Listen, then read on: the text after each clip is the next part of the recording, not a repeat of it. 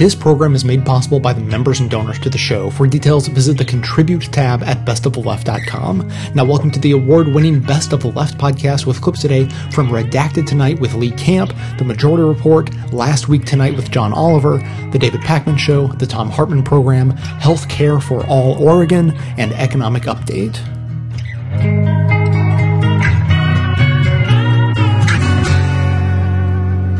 Up until recently, things weren't going very well for me. I had a pain in my back, and I wasn't happy at my job. My wife wouldn't stop nagging me to lose weight, my hair was going limp, and my penis was thinning. The bills just kept piling up, my dog had glaucoma, and my kids were losers. On top of that, I never got to see my grandkids, because I don't have any. I was no longer interested in my favorite TV shows. The world seemed depressing, and my cat would not stop pooping. But that's when I discovered that I would likely lose my hearing in 30 to 40 years if I didn't stop using Q-tips at high speed. And my house was built out of asbestos. My feet always hurt, and I was terrible at softball, perhaps the worst to ever play the game. My legs were restless, my hands wouldn't stop twitching, and my parakeet was cheating on me with our neighbor. But that all changed when I discovered pills. Pills solved all my problems and could solve yours too. That's why over 70% of Americans use them. With pills, you won't think about or feel problems ever again. So ask your doctor about pills. He'll probably just give you some. That's his job. Tell him Patrick sent you. Him then now zero. Be a good boy and get your mom her bike again. Let's raise incarceration, lock them up, no toleration. We made this legislation for a safer population. One nation under God will pray for you in congregation.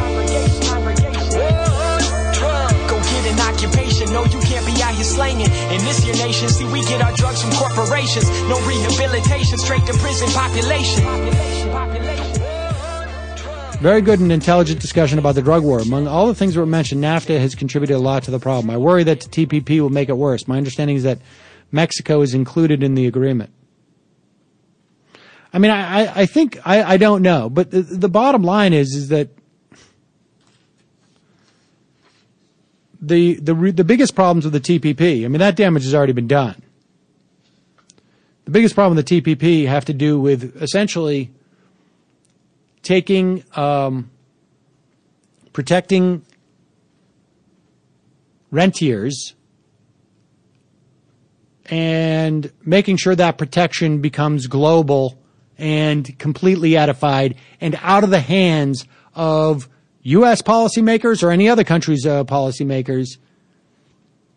Out of their hands. They can't change it anymore because it's been codified in a sort of a law that transcends our laws. And appropriately enough, with the TPP out there, here's a wonderful story about the pharmaceutical industry. On February 10th, Valiant Pharmaceuticals International bought the rights to a pair of life-saving heart drugs. Bought the rights. The same day, the list prices of those drugs, already researched, already developed, already being manufactured, rose by 525% and 212%. So one drug rose in price 5 times plus. The other one 2 times plus. Neither of the drugs, Nitropress or Isprel, was improved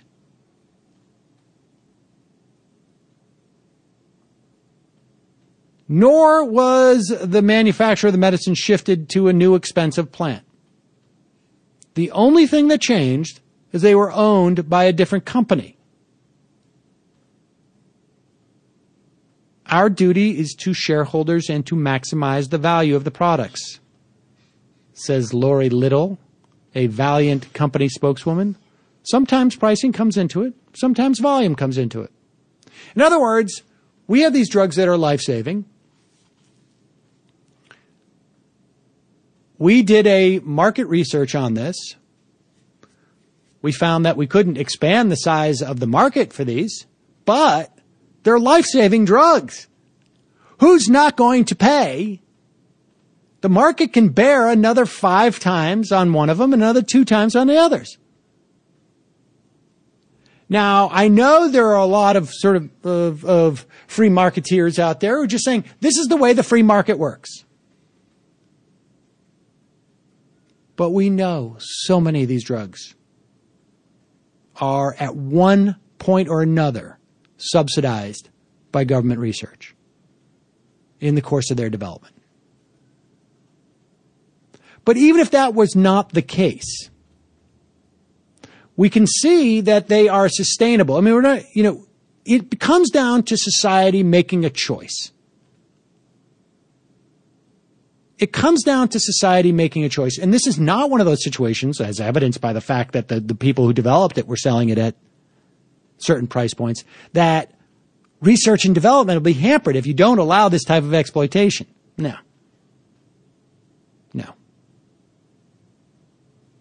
At one point, society makes a choice. Is it profits?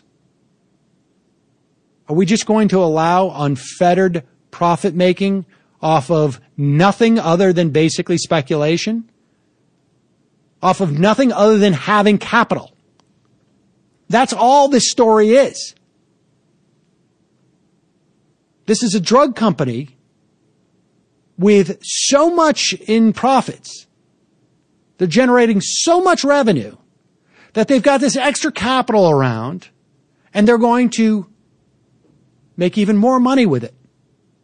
Has nothing to do with the idea of research and development or improving the health of America or any of it. None of it.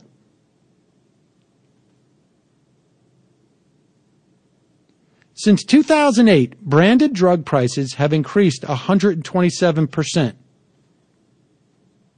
127%. The consumer price index has risen 11%. There were as many as 50% drug price increases during the previous 2.5 years as there were in the prior decade. In other words, this is just a trend. These drug companies have a tremendous amount of money. Instead of going out and research and development to develop other drugs, they just look around and they go, what's undervalued? Let's buy it, jack up the price. We don't even need to put a new label on it. We don't even need to pretend like it's new and improved. There's so much more. There's so much more. There's so much more. Here at Best of the Left, we know that it's not enough just to stay informed. You need to get active if you actually want to change the world for the better.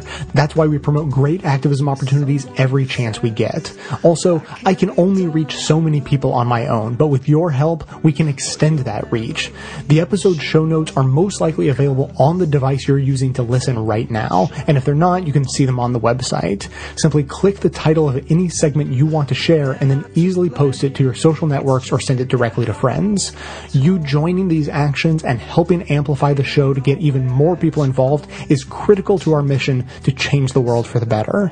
Get started right now in the show notes on the device you're using, or visit the website from any device at bestoftheleft.com. Holds more, and I know. Prescription drugs, the only ovals that can bring people in the Seattle area joy anymore. To put it mildly, America takes a lot of these things. 70% of Americans take at least one prescription drug. More than half of us take 2. Researchers say a record 4 billion prescriptions were written in 2011. Total drug spending jumped last year by 3% to nearly $330 billion with a B. Wow. That works out to $1,000 per person on prescription drugs. Kind of makes you feel like Walter White could have made more money cooking up rheumatoid arthritis medication. But should this really be that surprising? Because it's impossible to escape pharmaceutical ads. You can't turn on the TV without being subjected to an endless stream of sleep-inducing moths, old men getting boners while varnishing chairs, or this. If your bladder is calling the shots, you may have a medical condition called overactive bladder, or OAB. Again? But we just went. Okay. Listen, what that woman really needs is a pill to stop her hallucinating anthropomorphic bladders. You're locked inside a prison of your own mind, Susan! Be gone, demon bladder, be gone! But that's only one small part of pharmaceutical marketing. You see, drugs aren't like most other products, because you need someone's permission to buy them, which is why all drug ads end with the same catchy phrase. Ask your doctor if Lunesta is right for you. Ask your doctor about Myrbetriq. Ask your doctor. Ask your doctor. Ask your doctor. Ask your doctor. 3 words you're either hearing in a commercial or saying to your co-worker when he asks you if the mole on his back looks cancerous. I don't know, Gene. Ask your doctor. All I said was, how was your weekend? It's probably fine. Drug companies know that doctors hold all the real power in the prescription drug business, which is why, while they spend nearly $4 billion a year marketing directly to us, they spend an estimated $24 billion a year marketing directly to doctors. In fact, one analysis claimed that in 2013, 9 out of the top 10 drug makers spent more on marketing than they did on research. Drug companies are a bit like high school boyfriends. They're much more concerned with getting inside you than being effective once they're in there. So, we thought, okay, don't think about that too much. We thought we would take a look. We thought we'd take a look at how all that marketing money gets spent, which turns out to be surprisingly difficult. It's a pretty secretive world. You usually only get tantalising glimpses into during lawsuits years after the fact. For instance, in 2012, the government settled a case with the makers of asthma medication Advair over allegedly irresponsible marketing practices, which meant for the first time we were able to see this video of a 2001 Advair sales meeting. Ladies and gentlemen, please welcome Daryl Baker, Simon Jones, Rob Yacht, and Ken Tima. Y'all ready for this? What the f***? That was for an asthma medication, and they were treating it like an NBA pre-game show. Please welcome, he's 59, white, he likes turkey sandwiches, and his wife's name is Karen. Ladies and gentlemen, say hello to Daryl Boom Boom Baker! The audience in that room were pharmaceutical reps, the foot soldiers in every company's drug marketing efforts. Now, drug companies will tell you their reps are there to educate doctors, but behind closed doors, that message can be a little different. There are people in this room who are going to make an ungodly sum of money selling Advair. And you know who you are. Ungodly? That would barely be an appropriate tone if they were trying to get cereal into people's bodies, let alone drugs. Now you don't need to see the people whooping in that room to know what they look like, because pharmaceutical sales reps are famously young, attractive people. In fact, this is so widely known, it's become a sitcom punchline for years. Today's the day the pharmaceutical reps show up to peddle their new drugs. And at Sacred Heart, that means one thing. Julie's here. The doctor, give me the news. I got a vacation loving you. If something is a joke on Scrubs, you know it's common knowledge. That show did not do a lot of arcane, hey, what is it with phlebotomists and French cuisine? Am I right? You are right, Turk. We're great friends. The problem comes if those reps don't understand the effects of the drugs they're pushing. Listen to one former rep describe his first training session. I was in a room with 21 classmates and 2 trainers, and I was the only one with a science background. In fact, on the first day of training, I taught my class and my instructors the very basic process by which 2 brain cells communicate. So essentially, pharma reps are like the cast of Grey's Anatomy. They're young, they're hot, and they have virtually no medical training whatsoever. Now, to be fair, most doctors will probably take that into consideration. The problem comes when some don't. I even had one physician who would often bring out a patient chart. If she was having a difficult patient or whatever the case is, she'd bring out a patient chart and be like, okay, Kathleen, I've tried this. What do you recommend here in terms of tweaking? And I'm sitting here thinking, I'm a political science major. You're asking me, what to prescribe for this patient. Yeah, exactly. Because the only question a poli-sci major is really qualified to answer is, was it weird having to move back in with your parents after college? Now, if you're thinking at this point, if you're thinking, why do doctors let drug reps into their offices at all? Well, they don't come empty-handed. They'll often show up with free samples, and even better, free chicken palm. Whoever said there's no such thing as a free lunch hasn't worked in a doctor's office. There are some offices that advertise in the front desk job description free lunch every day. Not because the doctors are paying for it, because the drug reps are bringing it in every day. Free lunch every day. Now, that might not seem like a big deal, but think about it. Lunch is awesome. If Charlie Manson brought me a free lunch every day, I'd at least listen to his sales pitch on forehead swastikas. Now, I don't think it's for me, Charlie, but keep talking, that's delicious. Drug companies don't do this to be friendly. They do it because they know it works. In fact, they know a terrifying amount about nearly every prescription coming out of a doctor's office. Every time a patient goes into a pharmacy to get a prescription filled, the information is sold to drug companies who send it to laptops out in the field. So we see everything that the doctor does, how many prescriptions he prescribes of our medication and the competitor's medication. If the computer shows a doctor's not prescribing as promised, all you have to do is say, hey, you're banging out a lot of prescriptions for the competitor's drug and not mine. What's going on? Yeah, what's going on, Carl? You seem to be making medical decisions based on your best judgment. I brought you a meatball sub with chips, Carl. Don't f*** me on this! Don't f*** me, Carl! With this level of pressure, unsurprisingly, drug companies have in the past crossed the line, pushing doctors to prescribe pills for non-FDA approved uses. That's called going off-label. And here is a horrifying example involving AstraZeneca, who the government charged with going off-label with Seroquel, an antipsychotic with dangerous side effects. The allegations, which were very troubling, were that they were taking a drug that was really approved for fairly narrow uses, bipolar disorders and schizophrenia, and marketing it for everything from sleeplessness to depression and dementia. Here's the thing. You can't just give people potentially dangerous drugs and see what happens. You're a Fortune 500 company, not a white guy with dreadlocks at Burning Man. Now, AstraZeneca denied any wrongdoing, but it paid $500 million to settle the lawsuit. And if you're thinking, well, look, that's just one company with one drug, you should know that just about every major drug company has paid money to settle similar charges. Johnson & Johnson paid $2.2 billion. Eli Lilly paid $1.4 billion. Pfizer and its subsidiary paid $2.3 billion. And GlaxoSmithKline paid out a record $3 billion to settle accusations that it had, among other things, pushed Wellbutrin, an antidepressant, as a cure for weight gain and sexual dysfunction. Or, as one former drug rep describes the pitch, it was a quick zinger for your doc to tell your doctor, hey, doc, remember Wellbutrin, it's the happy, horny, skinny drug. Okay. That's not just irresponsible, that's copyright infringement. Because there is only one happy, horny, skinny drug, and that is crystal meth. That's a fact. So that's a fact right there.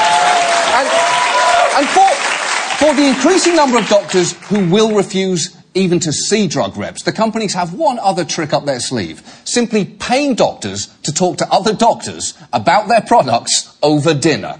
And that sounds ridiculous, but not as ridiculous as the special ego-boosting title they use. I essentially say to a doctor, hey, our company has identified you to be a thought leader. Would you like to be a thought leader for our company? The doctor will normally almost every time say yes. Yeah, of course they say yes. That's an appealing phrase. Doctors like to be called thought leaders the same way that Brendan Fraser likes being called two-time Academy Award winner Brendan Fraser. It's clearly not true, but it's got a lovely ring to it, and look how happy it makes him. Give the guy a gong. Look how happy he is.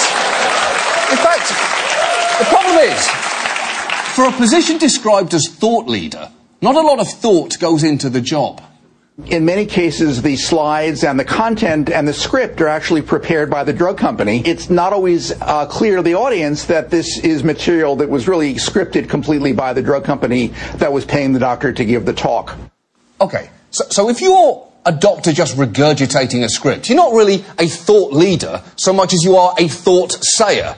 Abraham Lincoln was a thought leader. You're more like the animatronic Lincoln at Disneyland. Now, Now, to be fair, again, GlaxoSmithKline will no longer pay for thought leaders, and the industry in general claims they're reforming. In fact, a spokeswoman for Pharma, the drug industry's trade group, has even bragged about the tough new restrictions they've put in place. In our pharma code, we say that pharmaceutical representatives can bring an occasional meal, a modest meal, turkey sandwiches, pizza. I don't want to just focus on turkey. Maybe we could have ham sandwiches. But modest meals, not steak in a restaurant. Oh, no. Not in a restaurant, although we'd probably allow a steak at an Outback steakhouse because, come on, that's not a great steak. That's basically a chunk of horse meat with grill marks drawn on it with a Sharpie. So no one's getting ethically compromised by that. That's what we're saying. This voluntary pharma code is, I guess, a step in the right direction. So let's see how one of their members have been abiding by it.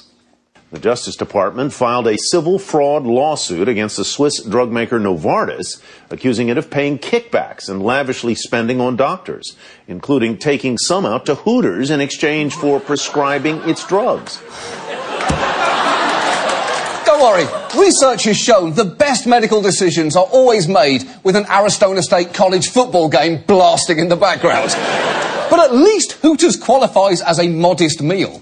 That they allegedly also pay doctors to speak at places like L2O in Chicago, a restaurant whose Zagat review reads, and I quote, "Tabs may bring tears to your eyes, so many say it's for special occasions only, unless, of course, you go on someone else's dime." I'm guessing at the end of the meal, the waiter came over and asked, "Separate checks, or is one person buying your influence?" "Just one, is it?" "Oh, that's very nice of him. There you go." And at least they were there for that one. The suit says many doctors took payments for speeches they never even gave, all of which Novartis has denied, saying that everything they did had a legitimate business purpose, and besides, speaker programs like theirs are an accepted and customary practice in the industry, which is kind of the whole point. Even in its best form, hiring doctors as paid spokesmen seems like a conflict of interest, and multiple reports have found that many drugs' top prescribers are also often getting money from that drug's company, which is worrying, because we trust doctors. When you see Rihanna trying to get you to drink coconut water, you know she's getting money to do that, and you take that into account. You think to yourself, no, I'm glad you're getting paid, Riri, but I'm actually not going to drink that because you and I both know that coconut water tastes like cereal milk mixed with bull semen. So we both know that, so I'm going to take that into account when I make this decision for myself. I know this has all been disheartening, but luckily, there is actually some good news here. A new clause in the Affordable Care Act will, for the first time ever, allow average citizens to search a federal website to see all of the perks given to physicians by pharmaceutical companies. Now, I know what you're thinking. What, a federal website made up of a list of doctors? Hold on, let me Command-T up a new tab right now. But look, this website is actually kind of fascinating. The first batch of numbers are now online, covering the last 5 months of 2013, and you can, and absolutely should, go online and look up your doctor at this address and see what you find. Maybe you'll find your doctor did a little research for a drug company, which is probably fine. Or maybe, as ProPublica did, when they looked at pharma payments, you'll find a doctor who's earned more than $1 million delivering promotional talks and consulting. Or maybe, like we did, you'll find a doctor who got food and beverages one day worth 4 cents. 4 cents. I have to know what that meal was. Because the only way a 4-cent meal makes sense is if that doctor is a mouse. That's the only way it makes sense. Wipe the Cheez-It dust off your whiskers before you prescribe me anything. The point is, there is information on this database you should know. And this should really be just the beginning. If drug companies really want to regain our trust, maybe they should let us know the effect that their money has on doctors in the only way they know how. Have you noticed anything strange about your doctor? Does he seem happier than usual these days? Is he quick to prescribe drugs you think you might not need? No, one more actually. Does his waiting room frequently feature surprisingly attractive, not sick-looking people? Well, that may be because your doctor's been taking pharmaceutical money. Pharmaceutical money takes many forms, from free lunches to speaking fees. Here's how it works. Money combines with the cash receptors in your doctor's wallet to create fast-acting financial relief, so your doctor can rest easy and enjoy life. Common side effects of doctors taking money may include chronic overprescription, unusually heavy cash flow, dependency on free samples, inflammation of confidence, affluenza, and an increased tendency to suggest off-label prescriptions, which in turn can cause heart attack, stroke, loss of feeling in arms and legs, seizures, blurred vision, grinding of the teeth, temporary deafness, total blindness, numbness, sudden bursts of rage, reduction of trust, angry erections lasting over 17 hours, and death. Ask your doctor today if he's taking pharmaceutical company money. Then ask your doctor what the money is for. Ask your doctor if he's taken any money from the companies who make the drugs he just prescribed for you. Then ask yourself if you're satisfied with that answer. Pharmaceutical money. Ask your doctor if his taking it is right for you. Ask your doctor about that drug. Ask your doctor if he'll that buzz. Ask your doctor.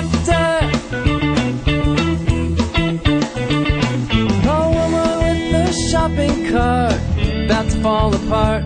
She was stressed, depressed, and messed up, hit the wall. Then she took a little pill and she thought it was a miracle. Nirvana at the mall, she's got it all. She asked her doctor about that drug. Asked her doctor, feel that buzz.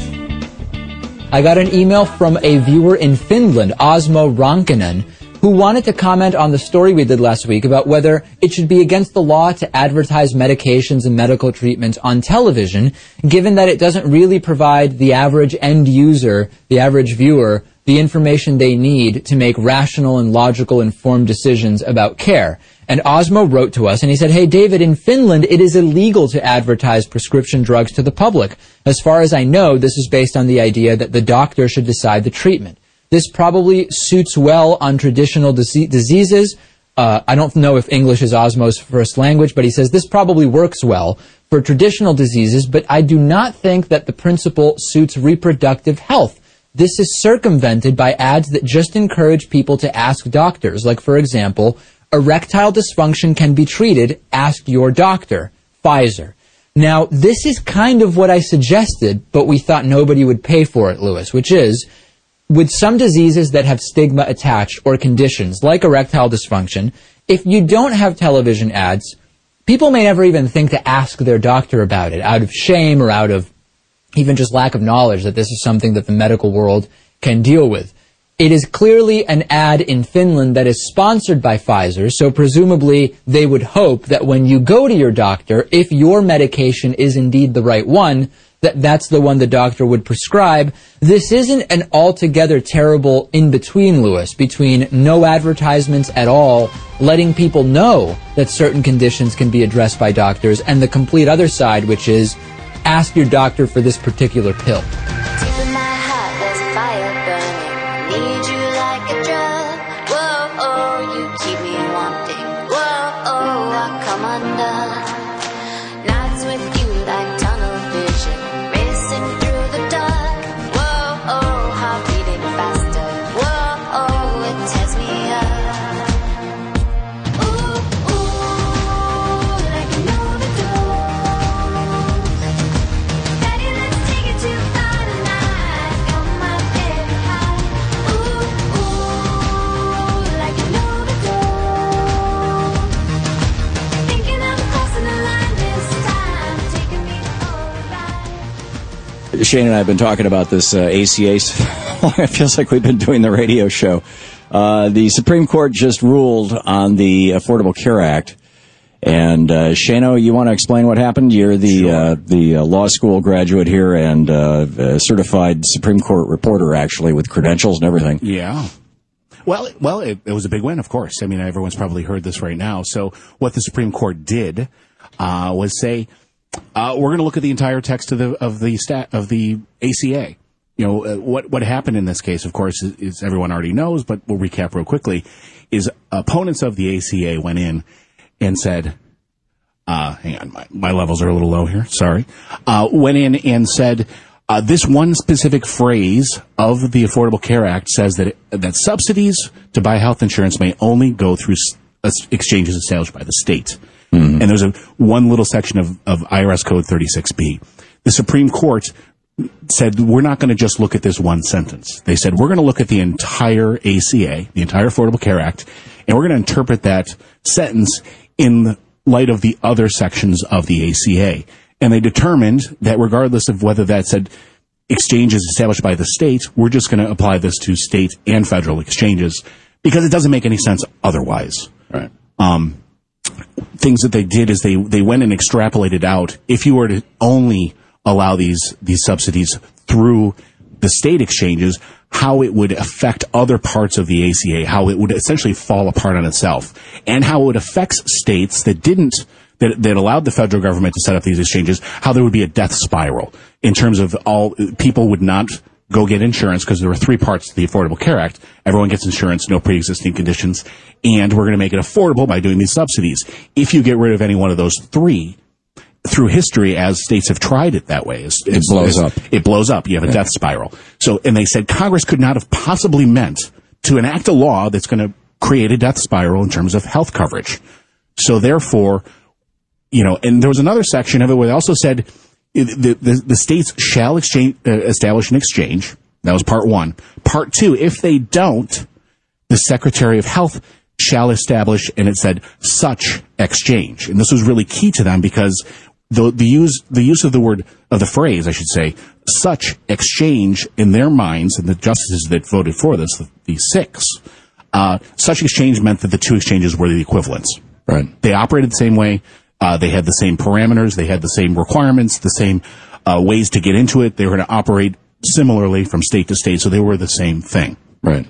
Now, my take on it, you know, I originally had, in fact, last night on television, I predicted that I thought that it was going to come down pretty much exactly like it did.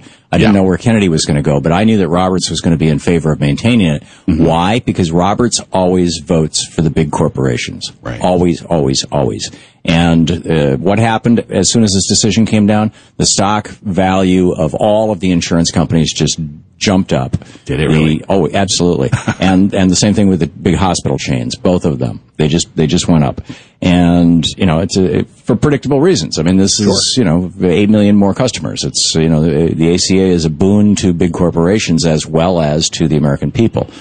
And, you know, we could get the same thing for half the price if we did Bernie Sanders Medicaid for all, or Medicare for all rather. Mm-hmm. But, you know, if we're going to do it this way, it's you know, it seems to be the American way. Make sure that somebody gets rich and things get done. Interestingly, the dissent was written by Justice Scalia. Right. And what's interesting is, but in both the decision and the dissent, they cited Marbury versus Madison, saying we have the power to decide this, and then Scalia said you have the power to tell you what the law is, but we don't have the power to rewrite the law. Right. But he has some great quotes because his decision, dissent, was pretty sarcastic, as he is often wants to do. Some of the lines, we should start calling this law SCOTUS care.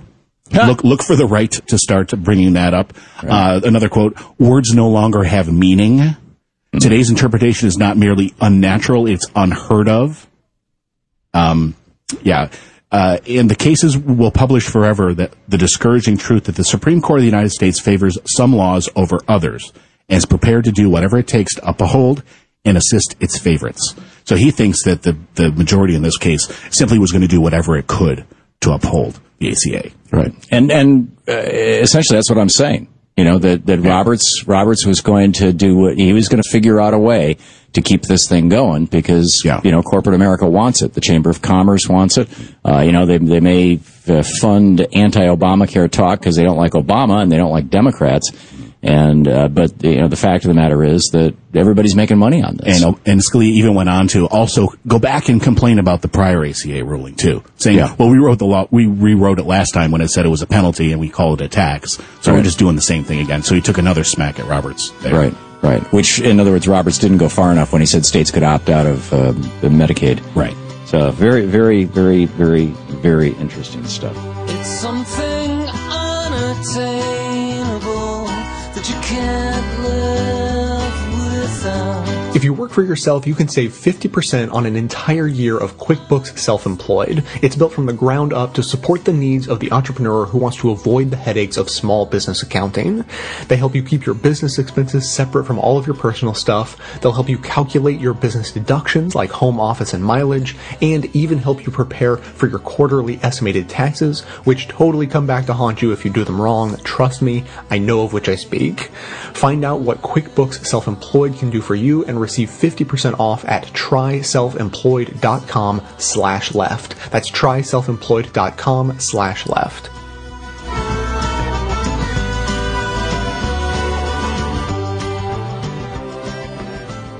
Let's ask, why is it that in Western Europe, private health insurance companies are associated with better care to more people for less money? But in the United States, private health insurance companies are driving the cost of care up.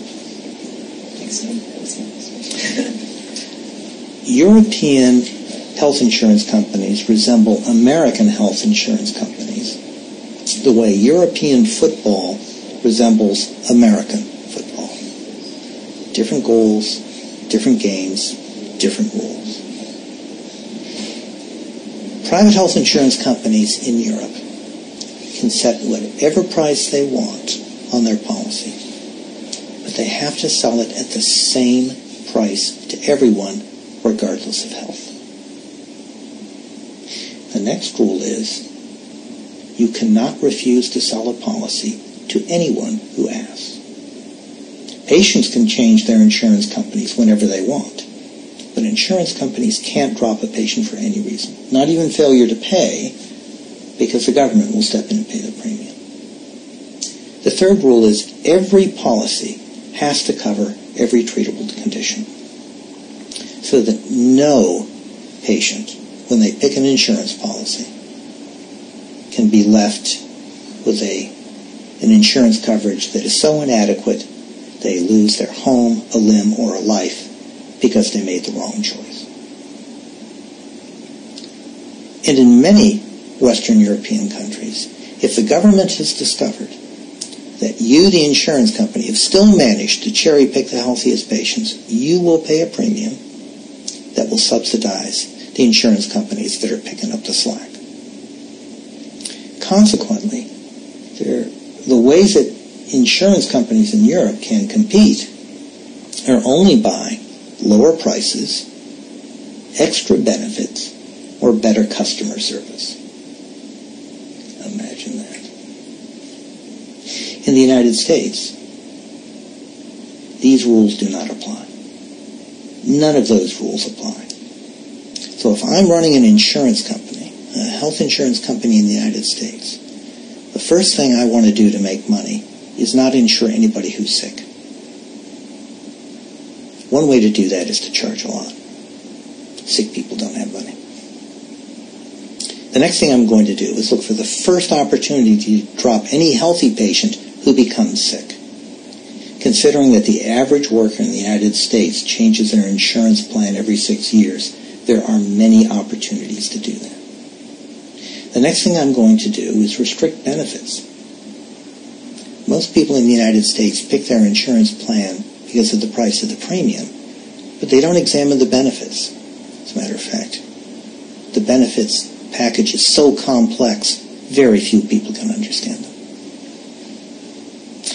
The next thing I'm going to do is once I've got your premium money, I am going to delay or deny payment to providers as long as I possibly can. And if I delay payment to providers long enough, some of them will give up and I keep that money. And that is the story of private health insurance in the United States. Prices go up. Only healthy people can afford them. Healthy people who get sick get dropped.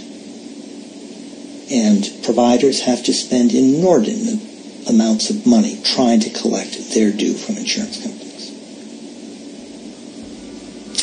These rules are not only not applied in the United States, they're not acceptable by private health insurance companies.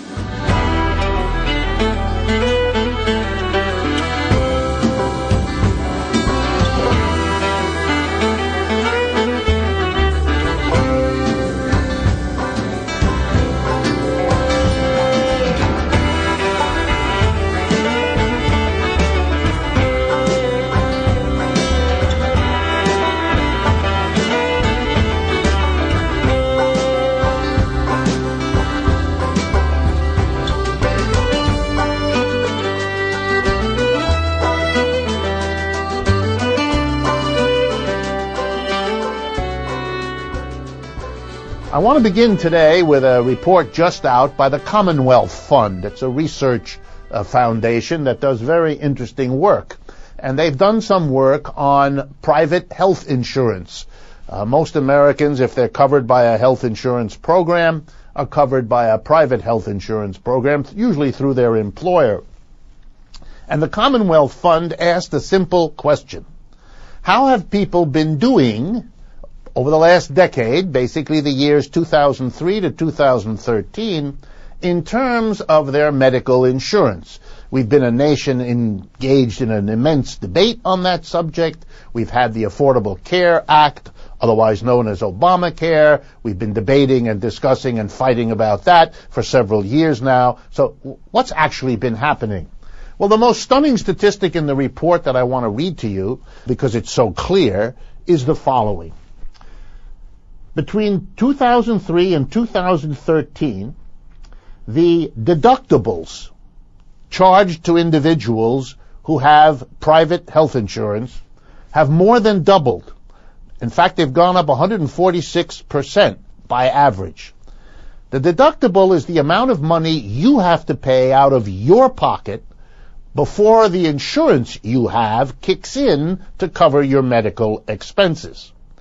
So, when you add the increase in premiums that private individuals have had to pay, together with the rising deductibles, the part that they have to pay out of their medical bills, you get the second most impressive statistic. Between 2003 and 2013, the cost of the premium to the worker, not the part paid by his or her employer, the cost to the worker of your premium plus your deductibles have gone from 5.3% of the average citizen's income in the United States to 9.6%, almost a doubling. So with all the talk and all the promises and all the posturing of our political and medical leaders, if they deserve the term, what we've had as the bottom line is that the cost of medical insurance has gone way, way up over the last 10 years for the people of the United States. And as if that weren't bad enough, and remember, that's a time when we've had the worst economic downturn since the Great Depression, so that on top of all the difficulties in our jobs, our benefits, and so forth, the cost of our medical insurance has gone up. But the biggest increase is in the deductible. So I want to drive home a point about that. If the first $1,000 or $2,000 of medical costs you have are your responsibility as a working person, before your insurance with your employer kicks in, guess what's going to happen? And you don't have to take a long time to make this guess. You're not going to go to the doctor if you don't desperately need it. You're going to postpone it, you're going to avoid it, and the same is true of medicine that you may need, because it's dollar for dollar out of your pocket. So what is likely to happen, and the statistics already show it is happening. People are going to the doctor less. People are using medicine less. People are postponing procedures. And guess what a rule is that every self-respecting doctor will tell you? Don't do that. The longer you wait to deal with a medical problem, the more serious it's likely to be, the more difficult it will be to cure, and the longer and more expensive the treatment will be. So what you're doing to the mass of Americans is clear. By jacking up how much they have to pay, you are reducing the medical care they get. You're deteriorating the health of the population.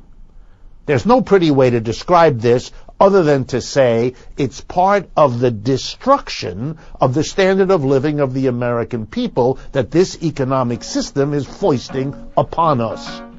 And these latest statistics from the Commonwealth Fund show it clearly. One gonna heal my body, another gonna heal my pain. One gonna settle me down and bring me back up again. One gonna put my family back together again. One gonna hold my woman, another gonna hold my job. One gonna help me get up, another gonna help me stop. One gonna help me talk right, one gonna lay me down to sleep.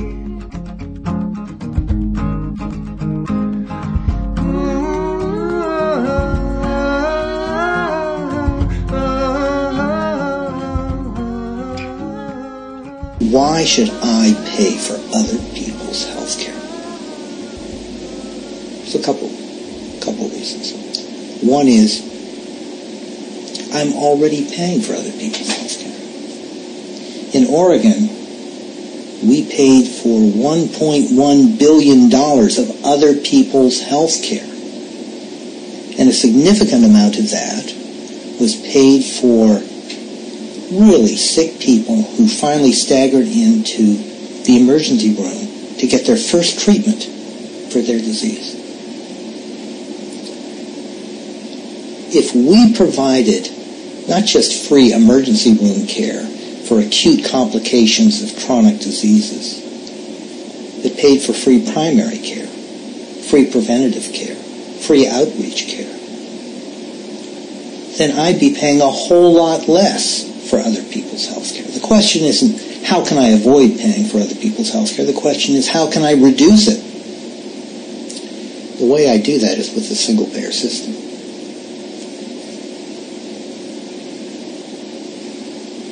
We ought to pay for other people's health care because it reduces our own health care costs.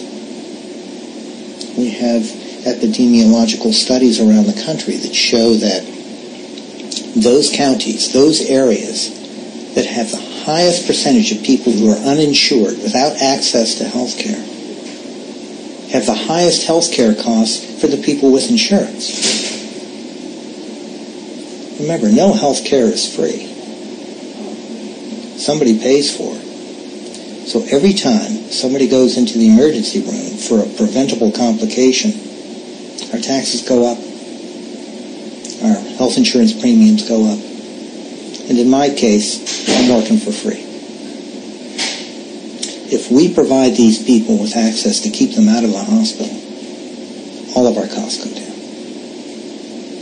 Your friend brings up another issue.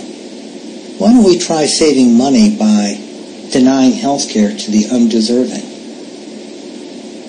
the people who are here illegally, the freeloaders, the people who are suffering from diseases self-inflicted by self-abusive behavior, tobacco, alcohol, food. Leads down a very slippery slope. Who determines who deserves health care? Should we have somebody at the emergency room saying, I'm sorry, but you smoke too many cigarettes, you're not going to get health care. Or you're 1 pound over the BMI limit, you don't get health care. Or we draw the line at 3 drinks a week, you have 4, you don't get health care. Who's going to make that decision? You talk about death panels. Now we have somebody making life and death decisions that say, if your spouse is brought unconscious from an automobile accident and her ID is lost and she has no proof of payment, we'll leave her out in the parking lot because she clearly is a freeloader. Morally, it's a horrifying alley into which we're venturing. The important thing to realize, though, is that the successful healthcare systems in the United States, the successful healthcare systems around the world, none of them exclude anybody. They don't exclude the undeserving. They've come up with a way of financing healthcare, of distributing healthcare that's so efficient they can accommodate all of these people and still provide better care to more people for less money. We shouldn't focus on who we provide healthcare to. We should focus on a healthcare system that provides healthcare for everyone, that encourages them to seek healthcare, and cuts out private health insurance companies and replaces them with publicly accountable, transparent, not-for-profit funding. That's what single payer is all about. You know you go, you don't gotta worry now. Oasis child, born and so wild. Don't I know you better than the rest? All deception from you. Your love is stabbed in the white sand. Goodness for miles, I smiled and wise. You've reached the activism portion of today's show. Now that you're informed and angry, here's what you can do about it. Today's activism: universal access to affordable medicine. Now, obviously, we need single-payer healthcare. That goes without saying, even though we should all continue to say it.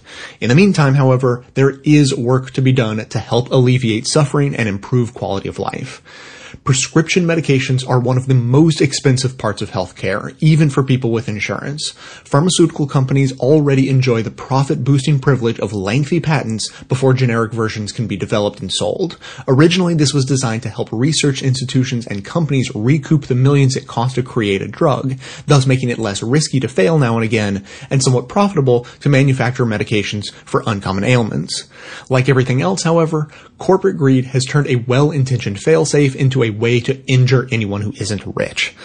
The leaked language in the Trans-Pacific Partnership indicates that its passage would likely intensify this injustice. According to Doctors Without Borders, aggressive intellectual property rules would restrict access to affordable, life-saving medicines for millions of people by enhancing patent and data protections while dismantling international public health safeguards and obstructing price-lowering generic competition. In short, we need an international movement supporting medication access, and we need it now. The Access Our Medicine Initiative, which is supported by the prescription assistance nonprofit Needy Meds, is working to make affordable medicine a priority in the UN 2015 Sustainable Development Goals currently being discussed. These discussions set international cooperative priorities for the next 15 years, so it's kind of a big deal. The Access Our Medicine Declaration has already garnered the signed, visible support of individual doctors, famous advocates, and organizations like the AIDS Healthcare Foundation, the MS International Foundation, and more. What they need now is a groundswell of support from us. You can sign the declaration at accessourmedicine.com. While you're there, take advantage of their cache of stories from real people, easily shareable facts like 1/3 of Americans with a chronic disease has difficulty paying for food, medications, or both, and well-curated media page. After you add your name, let people know why this issue matters to you by sharing it with the hashtag #WhyISigned.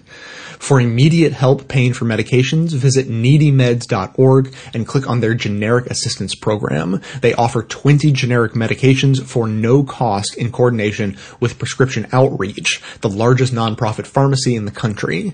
And if you aren't in need, go ahead and pass information on the program around because you never know who in your network might be.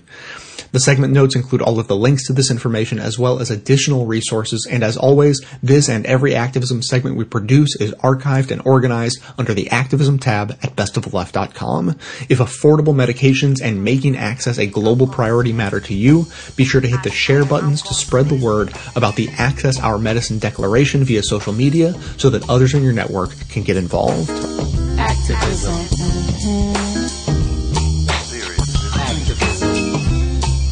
Come on out from in front of the television. Bust out of your self-imposed media prison. There's a whole big world out there, y'all. and some serious stuff is going down. Civil war, intolerance, AIDS, obliteration. The usual madness, but not enough frustration about what's troubling Earth's nations. The spotlight will not be your savior in these dark days, and it will not be your saving grace. Why not replace your dreams of gracing life's stage with action? Question to which I respond. Could you please go over, even though you've done it before, says a listener, the conditions of the medical coverage versus the medical expense here in the United States? I'm going to do it by using the latest report of the Commonwealth Fund. That is a very famous foundation that is this leading researcher publishing wonderful reports on the medical system of the United States in comparison with other countries. Its most recent report is excellent. It looks at the following 11 advanced industrial countries. I'm going to read them so you know exactly who's being discussed. Australia, Canada, France, Germany, Netherlands, New Zealand, Norway, Sweden, Switzerland, the United Kingdom, and the United States. A list of 11 of the wealthiest countries in the world. And they're ranked according to the quality of the medical care they provide, the health conditions of the people, and how much is spent in each of the 11 countries on health care to get the health outcomes they have. Here's what I want to again drive home, and these numbers are wonderful. Number one in expenditures is the United States. $8,500 per person. These are data from 2010, the most complete data that we have. $8,500 was spent per person in the United States. The next highest expenditure was in Norway. $5,600. Okay, so the United States, $8,500. The next highest, Norway, $5,600. But you might be interested to know that in the United Kingdom, in Britain, the amount spent per person on health care was $3,400. So let me do this really quickly. The United States, we spend $8,500 per person. In Britain, $3,400. Well, how do Britain and the United States rank in terms of overall health care provided to its people and health conditions of its people? Britain ranks number one, and the United States, out of 11, ranks number 11. Wow. Let me do that again. Quality of health care delivered to your people in Britain, number one out of 11. Quality of health care delivered by the American system to its people, number 11 out of 11. We pay way more and we get way less in the way of health care. Anyone who wasn't blind or biased beyond redemption would know there is something fundamentally wrong in the fact that the United States spends so much and gets relatively such poor results compared to other countries who spend much less and whose results in terms of the quality of care provided to its people is so much greater. Britain has a socialized medical care system. The government provides basic medical care and insurance to everybody, period.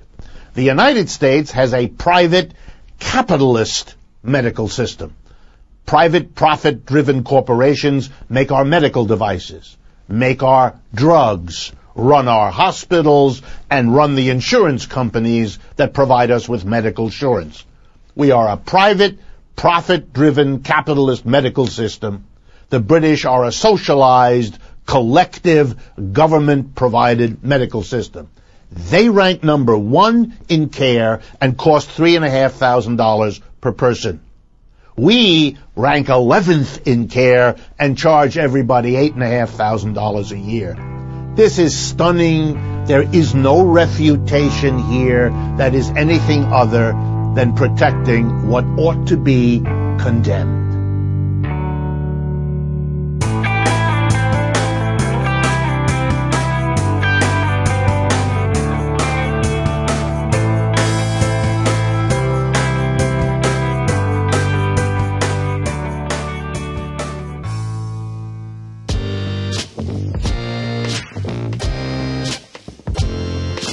Hey Jay, this is Brian from Ohio. I wanted to call in about the libertarian gentleman who left a voicemail.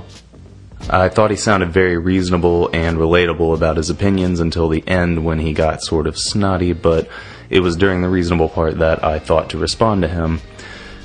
I found this show while I was a libertarian because I heard it advertised on the David Pakman show, which I found after he had Anonymous and Tracy Phelps Roper on for an interview. I considered myself libertarian, and that rationalized some of my liberal social positions with the you mind your business and I'll mind mine school of thinking. I begrudgingly listened to Best of the Left with this, well, I should at least find out what the left thinks attitude. What happened was I slowly had my bad ideas eroded away as more and more reasonable information was presented to me. That's what's great about the show, the diversity of content presented. It gets you out of your own preferred media echo chamber and forces some new ideas into your field of view. What this guy says he has in common with the ideas presented in Best of the Left are the things libertarianism permits so long as you still believe in deregulated capitalism and small government. That's obviously how libertarianism gets its hooks in you. For the person with a good moral center and a fair intellect, the most destructive part of conservatism is repackaged alongside some social sensitivity and called libertarianism. If you have no empathy in your body, you can be a Republican. If you believe most of America's wars, including the drug war, are a waste of time and you are cool with the gays and pot, you can be a libertarian. This works to the benefit of the corporations who don't give a shit what you believe as long as you espouse opinions that benefit them and vote to put their chosen politicians in office. I hope this gentleman listens for a few years more and one day calls in with an update to his opinions. For an open-minded person, there's no amount of bad ideas that can't be fixed up given enough time and good information. I've been listening for 5 years or just about, so thanks Jay, keep up the good work. Hi Jay, this is Nathan from Sunnyvale, South Bay, and I was just listening to your Waging Peace episode, and I came to a thought while listening to the section about the cost of war, that truly one of the biggest costs of war is, in a way, us subsidizing the nations who would normally be responding to war. The UN security force is made up of quite a few different countries, and they have not had to increase their national armies as long as the United States has been the world police. And as long as the United States continues to be the world police and intervene in all these conflicts, that means that these other countries can spend so much more on infrastructure, they can spend so much more on social welfare and safety nets, whereas the United States has to pull from everywhere just to support another country's military. And this gets even worse when you're talking about us building militaries in other countries. Obviously, a military is important for stability in a country, or at least a police force is. But when we are breaking down and rebuilding a country like Iraq, we're essentially subsidizing an entire country, and that just doesn't seem sustainable. Thanks anyway. I love listening to your podcast, and keep doing good work. Hello, Jay. This is V from New York, calling about episode 933. I posed a challenge to you some time ago about racism, and I'd like to applaud you. You have definitely risen to the occasion. So I tip my hat to you on that. This is probably one of your most solid racism episodes ever. It exposed a number of things which white liberals need to know about and should know about. So I definitely tip my hat off to you on that. One thing that is of concern to me, which is always of concern to me, but in this nation and liberals and conservatives in general, they are dealing finally with things which took place 100 years ago. They're dealing with what happened in Tulsa, Oklahoma, and some other spots where black communities were decimated. However, one of the points that is often not mentioned, and it needs to be mentioned and it needs to be highlighted, that which was done then happened again in the 60s and the 70s. But this time it was state sanctioned. Many of the suburbs which exist now, the freeways which connect them, those suburbs, to what we often call the city, the downtown area where they go to work, those freeways, most of them were built through thriving black neighborhoods. So this needs to be kept in mind. The ghettos which you see today are those displaced people. Now, I want to recommend a couple of books to you and your listeners because if you truthfully want to know about this stuff, the depth of it cannot be captured in a couple-minute clip. So the first one is A Consumer's Republic. Just type it in. It will come up immediately. It's a great book. It's very, very underrated. Secondly is Working Towards Whiteness. That's another one. Great book. Very underrated. A 2-volume book called The Invention of the White Race. Another just brilliant, brilliant book which all white people should definitely read. The fourth one is Racism Without Racists. That's a little bit harder to get a hold of. I don't exactly know why, but it is a good book. And then finally, The Racial Contract. These will help smash images and kind of rid yourself of the delusions that has been imposed. This is a really big moment, ladies and gentlemen, and I hope everybody who listens to the show understands this. We are coming into a time of intense economic problem and turmoil, and historically, every time that has happened, white people tend to attack black people. So hopefully this could be changed this time. Jay, keep up the good work. I'm eager to see what you do next. Peace.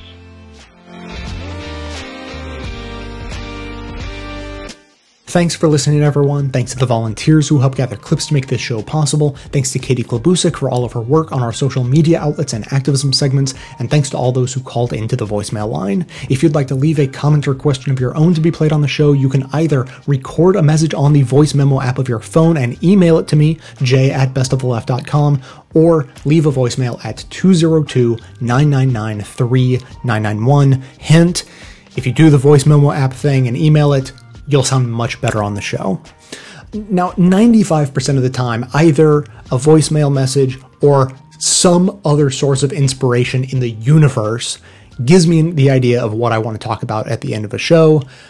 Today is one of those days where I find myself lacking. I just don't have anything to add. So instead, I'm going to give you guys some prompts. Maybe we'll start a new conversation and we'll see where this goes. I thought if you have ever thought to yourself, I wish you would make an episode about this, X, call in and let me know, because there are probably topics out there that are totally off my radar that I should be paying attention to. And if you've ever thought to yourself, yeah, I've been meaning to call in or write a message to say, now, do it now. This is your inspiration to speak up.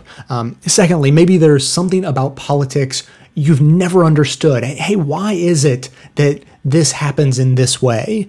Or, hey, I heard someone talking about this thing and I don't know, I just didn't understand what they were saying. But I've kind of heard a lot of people saying that. What's that all about? Anything along those lines, if you've ever had a question like that, call in and we'll see if we can figure it out. Now, I have this last set of questions, or prompts, and I'm really excited about these. I would love to hear stories from you guys. If there is something that you feel like you do differently than normal, the standard American status quo, you do something a little bit differently, and it makes you happier or healthier or wealthier or wiser or anything like that, I would love to hear from you. So maybe you have always just done something different, but you've always appreciated that thing about yourself, and it has brought joy to you. Or maybe you made a change in your life. maybe a big change, maybe a small change, but when I stopped doing that thing, or when I started doing this new thing, I got this great appreciation, or it helped me save money, but at the same time I was healthier and happier about it anyways. So I'll give you some examples. Like, I started biking to work, and so I felt better. I was healthier, and I stopped burning gasoline and putting wear and tear on my car, so I was wealthier from that. And so maybe the combination of those things makes you happier in total. Or, maybe you decided to stop eating out so much, whether it be, lunches at work or dinners out. And so, not eating out so much, probably going to end up being healthier, definitely wealthier, if you stop spending so much money in that way. And so that could work out for you. But then at the same time, eating out, if you do it all the time, well, then that just kind of becomes the standard. But if you do it very rarely, well, then eating out is now a special occasion. So it's exciting to go out rather than ordinary. And so maybe the excitement of going out rarely makes you happier. One last one, sort of a bigger example. What if you consciously decided to buy, when you bought your last house, you bought a house with big south-facing windows, because you're conscious about how energy gets used, and that having big south-facing windows, at least in the Northern Hemisphere, means you're going to have really low energy costs. So that makes you wealthier. And then, you think about it a little more. Having big windows facing south means there's going to be a whole lot of natural light in your home. So maybe all that natural light makes you happier. Things like that. So you get what I'm driving at here. If there's anything, along those lines, but let your imagination stretch far and wide. What do you do in your life that you think is sort of different from the norm, or a change you have made that brings you happiness, but you don't have like the opportunity to tell people, hey, I started doing this thing and now, it makes me really happy, or I'm saving a bunch of money. Because then, you tell that to your friend, and that's going to sound like you're judging them. Like if they didn't make the same change that you made, maybe they're going to think, hey, he's just giving me some good advice. Or maybe they're going to think, oh, okay, so you're better than me now? You're judging me because I didn't make the same change that you made. Well, this is your opportunity. You call into this show, no one's going to judge you. We're all just going to learn from your wisdom. So whether it's a little quirk of yours or a major event in your life that you have a story to tell, I want to hear about it. And now, before I go, I just want to thank Intuit QuickBooks for sponsoring today's episode. If you work for yourself, save up to 50% for an entire year on the new QuickBooks Self-Employed. It helps separate your business and personal expenses and helps take the guesswork out of estimated federal quarterly taxes. Try QuickBooks Self-Employed and receive 50% off at tryselfemployed.com/left. Now that's going to be it for today. Thanks to everyone for listening. Thanks to those who support the show by becoming a member or making one-time donations, as that is absolutely how the program survives. Of course, everyone can support the show just by telling everyone you know about it, leaving glowing reviews on iTunes and Stitcher, and by donating your accounts at donateyouraccount.com/bestoftheleft. Stay tuned into the show by joining up with us on Facebook and Twitter, and for details on the show itself, including links to all of the sources and music used in this and every episode, all that information can always be found in the show notes on the blog. So coming to you from inside the Beltway, yet outside the conventional wisdom of Washington, D.C., my name is Jay, and this has been the Best of the Left podcast, coming to you every Tuesday and Friday, thanks entirely to the members and donors to the show from bestoftheleft.com. And it's a crying shame how we get so trained. We can't see past our own sad stories and wonder what we're missing. We can't see past our own sad stories and forget how to listen. We can't see past our own sad stories and